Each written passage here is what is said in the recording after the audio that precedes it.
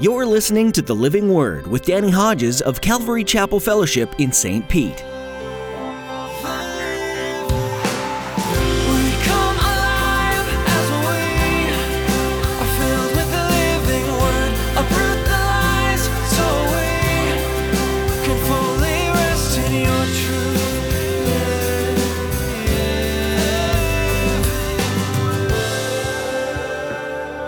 He's a warrior. The angel of the Lord, Christ, is the commander of the Lord's army, and he wants you and I to be in that army. He wants us to be like him. Warriors. Now I realize that the warrior aspect of God is not the only aspect of his character. I understand that. Nevertheless, he is a warrior. He leads an army. This world is a battleground, and God is leading an army. He's looking for soldiers willing to fight for his cause in this world. He won't force you, but seeks those willing to join him. You'll learn today with Pastor Danny that the Lord looks for the courageous believer who puts him above all other things. Those willing to let go of fear and walk boldly, trusting in the Lord, will fight the good fight. It's not a battle you can fight on your own. You must rely on his strength. He will strengthen and encourage you as you fight. Now here's Pastor Danny in the book of Deuteronomy chapter 20 as he begins his message, God's Volunteer Army.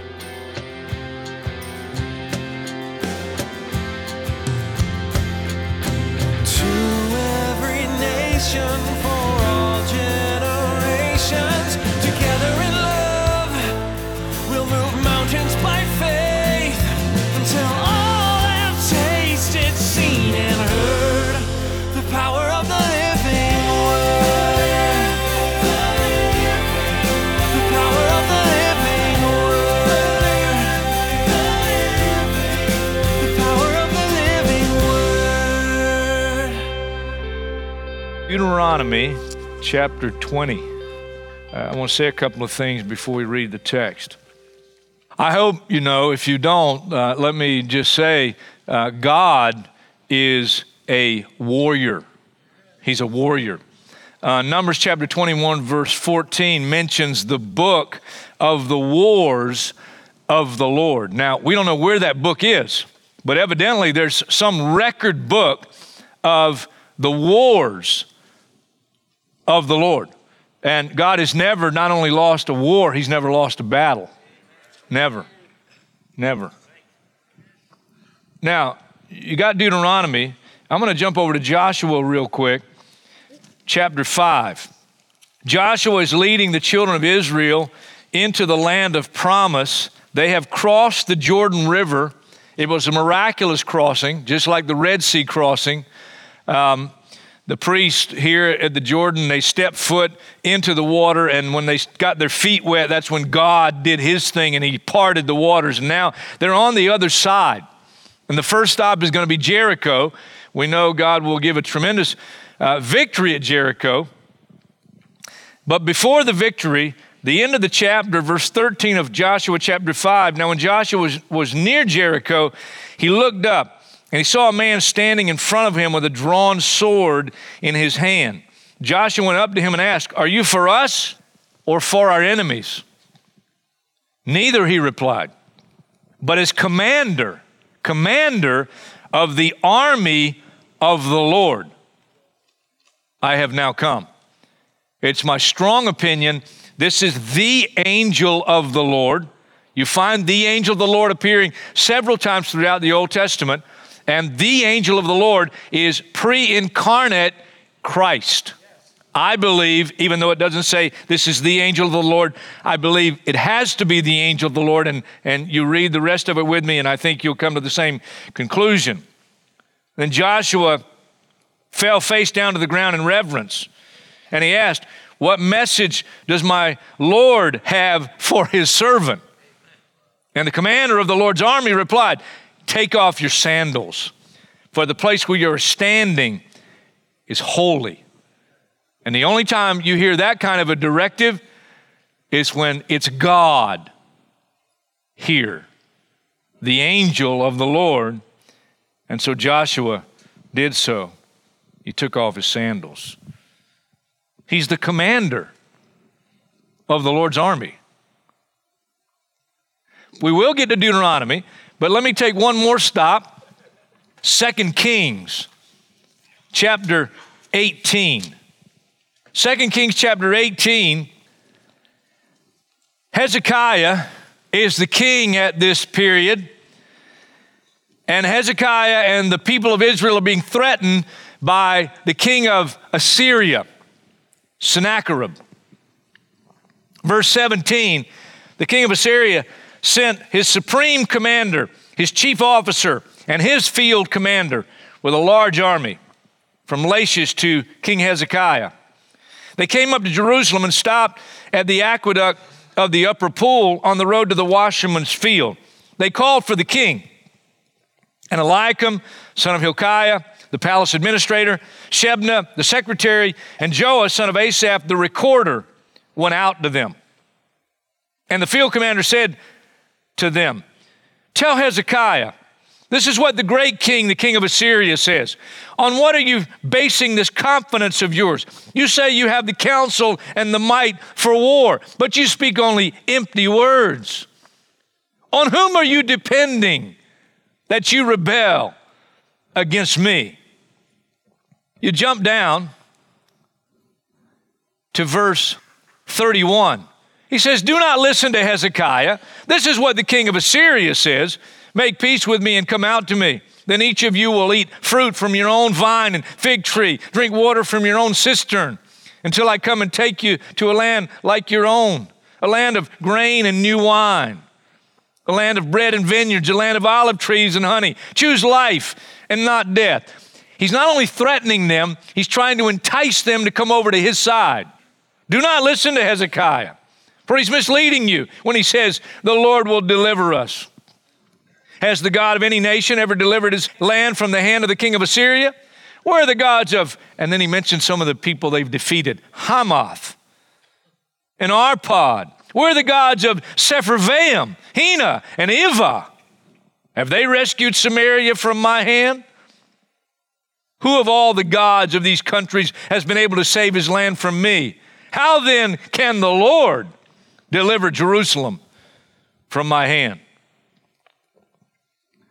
In response to the threats, wise, I emphasize wise, King Hezekiah, you know what he does? You get to chapter 19 and verse 15. He called a prayer meeting. Hezekiah prayed to the Lord, verse 15, the God of Israel. "Lord, the God of Israel, enthroned between the cherubim," that's the angelic creatures he's created. "You alone are God over all the kingdoms of the earth. You've made heaven and earth. Give ear, Lord, and hear. Open your eyes, Lord, and see. Listen to the word Sennacherib has sent to ridicule the living God. It is true, Lord, that the Assyrian kings have laid waste these nations and their lands. They've thrown their gods into the fire and destroyed them, for they are not gods, but only wood and stone, fashioned by human hands. Now, Lord, our God, deliver us from his hand, so that all the kingdoms of the earth may know that you alone, Lord, are God." You jump down to verse 35 of chapter 19, and here's what it says. "That night, the angel of the Lord, the commander of the Lord's army, went out and put to death 185,000 in the Assyrian camp. When the people got up the next morning, there were all the dead bodies." He's a warrior. He's never lost a battle, and he's never lost a war, and he never will. Deuteronomy chapter 20. He's a warrior. The angel of the Lord, Christ, is the commander of the Lord's army, and he wants you and I to be in that army. He wants us to be like him. Warriors. Now I realize that the warrior aspect of God is not the only aspect of his character. I understand that. Nevertheless, he is a warrior. He leads an army. God does not draft people into his army. It's a volunteer army. You have to enlist. You have to want to serve him. You have to want to follow him into battle. And he has requirements. He has characteristics. He has character qualities he's looking for those in his army. And you find them right here in Deuteronomy chapter 20. Verse 1, when you go to war against your enemies and see horses and chariots and an army greater than yours, do not be afraid of them, because the Lord your God, who brought you up out of Egypt, will be with you. When you're about to go into battle, the priest shall come forward and address the army. He shall say, "Hear, Israel, today you're going into battle against your enemies. Do not be faint-hearted or afraid. Do not panic or be terrified by them. For the Lord your God is the one who goes with you to fight for you against your enemies, to give you victory." First thing to note, who is it that God chooses to address the army? The priest. Isn't that interesting? The spiritual leader. The spiritual leader stands before the warriors. Why? Because it's a spiritual battle. It's a spiritual battle. Ephesians 6, our struggle is not against flesh and blood. It's really not against your wife. It's really not against your husband. It's really not against your kids. It's really not against mom and dad. It's really not against your boss. It's really not against the principal. It's really not against people. It's a spiritual battle. People are involved, but it's a spiritual battle. And unless we get the spiritual right, you'll never survive in the physical battle. You got that? Please understand that. It's spiritual. Spiritual. We live in a physical world, but it's a spiritual battle. 2 Corinthians 10, verses 4 and 5. The weapons we use, Paul says, are not the weapons of this world. Spiritual. What are the character qualities God's looking for? I could have thrown in here faith, but faith fits in with this first one I've suggested based on the first verses we read there. God's looking for us to be courageous. Courageous. Takes courage. Takes courage. Fear has many times kept someone or God's people even from winning battles against the enemy. Judges chapter 6. Judges chapter 6. The Midianites are ravaging the land, and God raises up one of the judges. This is one of my favorite, Gideon. Judges chapter 6 and verse 11, the angel of the Lord, here he is again. He's the commander of the Lord's army. He came and he sat down under the oak in Ophrah that belonged to Joash the Abiezrite, where his son Gideon was threshing wheat in a winepress to keep it from the Midianites. When the angel of the Lord appeared to Gideon, he said, this will never get old. As many times as I've read it, never get old. Here's what he says to Gideon. The Lord is with you, mighty warrior. Mighty warrior. You can learn something right away about God's army. God's warriors aren't usually humanly impressive. Okay? The world would look at God's warriors and go, you? You, really? I mean, you think about David. Little David comes out to face Goliath. That's God's choice. That's God's warrior right there. Yeah, right. Well, same thing with Gideon. Gideon is not impressive. He's not impressive. He says, verse 13, pardon me, Lord, but if the Lord is with us, why has all this happened to us? Where are all his wonders that our ancestors told us about when they said, did not the Lord bring us out of Egypt? But now the Lord has abandoned us and given us into the hand of Midian. And the Lord turned to him and said, go in the strength you have and save Israel out of Midian's hand. Am I not sending you?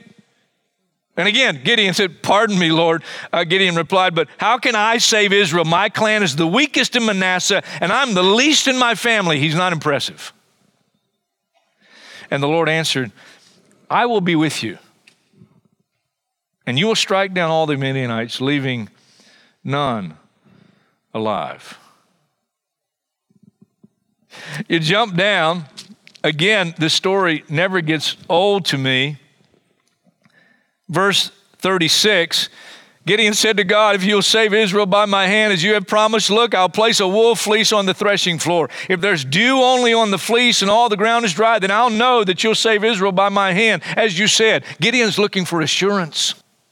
And that's what happened. Gideon rose early the next day. He squeezed the fleece and he wrung out the dew, a bowl full of water. Now here's a man full of faith. Again, he's not impressive. And he's not at this point full of faith. Because look what he does next. Then Gideon said, don't be angry with me. Let me make just one more request. Allow me one more test with the fleece, but this time make the fleece dry and let the ground be covered with dew. That night God did so. Only the fleece was dry. All the ground was covered with dew. Well, as the story goes on, Gideon is not extremely encouraged. You get to chapter 7, verse 1, early in the morning, Gideon, all his men camped at the spring of Harod. The camp of Midian was north of them in the valley near the hill of Moreh. The Lord said to Gideon, you have too many men. He's got 32,000. He's going up against an innumerable army, like sand on the seashore. You have too many men. I cannot deliver Midian into their hands, or Israel would boast against me, my own strength to save me. Now announce to the army, here he goes, anyone who trembles with fear may turn back and leave Mount Gilead. What's God's requirement? Courageous. You got to be courageous. And it's not a draft, it's an enlistment. Anybody afraid, you can leave. You don't have to go. You don't have to go to battle. That's what God says. So 22,000 men left while 10,000 remained. 22,000 left. And the Lord said to Gideon, there's still too many men. I'd like to see Gideon's face at this point.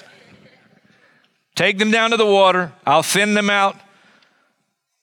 If I say this one shall go with you, he shall go. But if I say this one shall not go with you, he shall not go. So Gideon took the men down to the water. The Lord told him, separate those who lap the water with their tongues as a dog laps from those who kneel down to drink. 300 of them drank from cupped hands, lapping like dogs. All the rest got down on their knees to drink. And so with one very unimpressive leader and 300, God won a great battle, and defeated a whole army of Midianites. I love these Old Testament stories. Next stop, before we get back to Deuteronomy, 1 Samuel chapter 13. 1 Samuel 13, verse 5. The Philistines assembled to fight Israel with 3,000 chariots, 6,000 charioteers, and soldiers as numerous as the sand on the seashore. Verse 6, when the Israelites saw that their situation was critical and that their army was hard pressed, they hid in caves and thickets, among the rocks, and in pits and cisterns. Some Hebrews even crossed the Jordan to the land of Gad and Gilead. You jump all the way to chapter 17 of 1 Samuel and verse 1.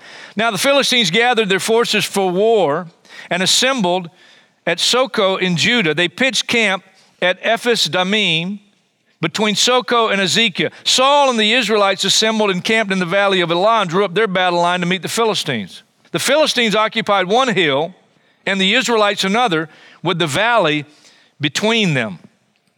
A champion named Goliath, who was from Gath, came out of the Philistine camp. His height was 6 cubits and a span. He's over 9 feet tall. He had a bronze helmet on his head, wore a coat of scale armor of bronze weighing 5,000 shekels. That's about 125 pounds. On his legs, he wore bronze greaves, and a bronze javelin was slung on his back. His spear shaft was like a weaver's rod.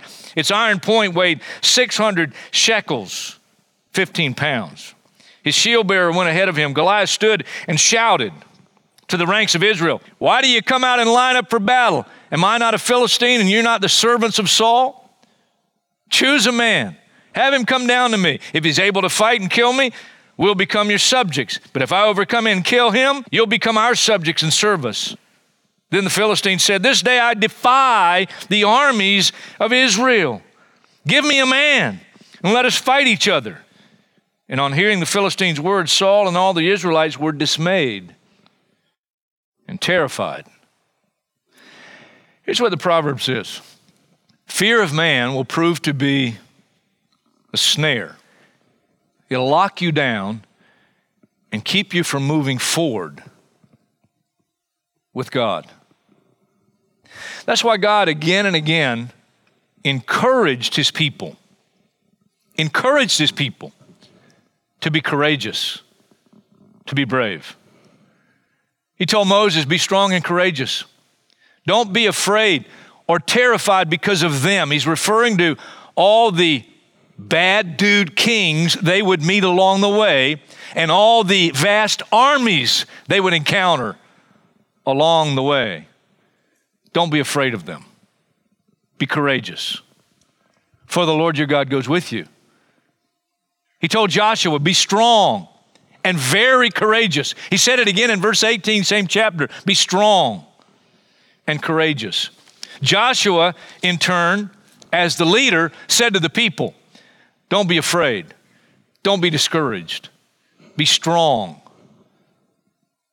and courageous. Now I want to pause for just a minute. It's natural to fear. You hear what I said? It's natural to fear. Matthew 14, verse 22. Immediately Jesus made the disciples get into the boat and go on ahead of him to the other side while he dismissed the crowd. After he dismissed them, he went up on a mountainside by himself to pray. Later that night, he was there all alone. The boat was already a considerable distance from the land, buffeted by the waves because the wind was against it. 3 recorded stories in the Gospels about Jesus and the boat in relation to storms. One, he's in the boat, but he's asleep. Remember what the disciples did? They wake him up and they say, Lord, don't you care that we're about to die? And he spoke and there was calm. The second one is here and the third one is here. You say the second and third in the same story? Yeah. Shortly before dawn, verse 25, Jesus went out to them walking on the lake. When the disciples saw him walking on the lake, they were terrified.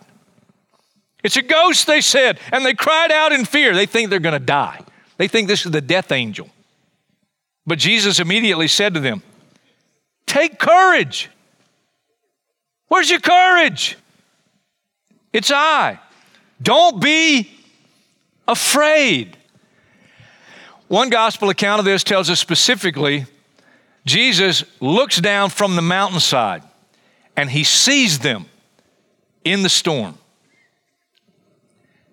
Another account says when he comes, he's walking on the lake and he would have passed by them. He would have passed by them. He's just going to leave them there to deal with it. Why? Because the only way to overcome natural fear that we all have, all of us, it's natural to fear. And the only way to overcome it is to learn to live by faith. He wants them to learn to live by faith.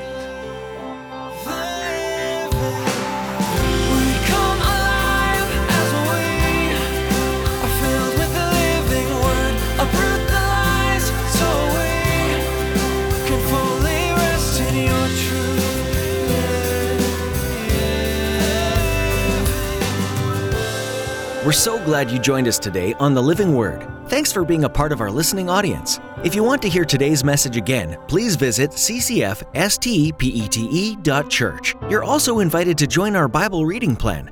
Just look under the Resources tab on our website for more information.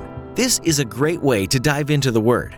As we wrap up our time with you today, we'd like to take a moment and ask you to partner with us here on The Living Word. Would you join us in praying for the listeners of this program? You never know how someone might be impacted by hearing about God and His Word over the radio. So please pray that anyone listening today would be open to hearing the gospel message.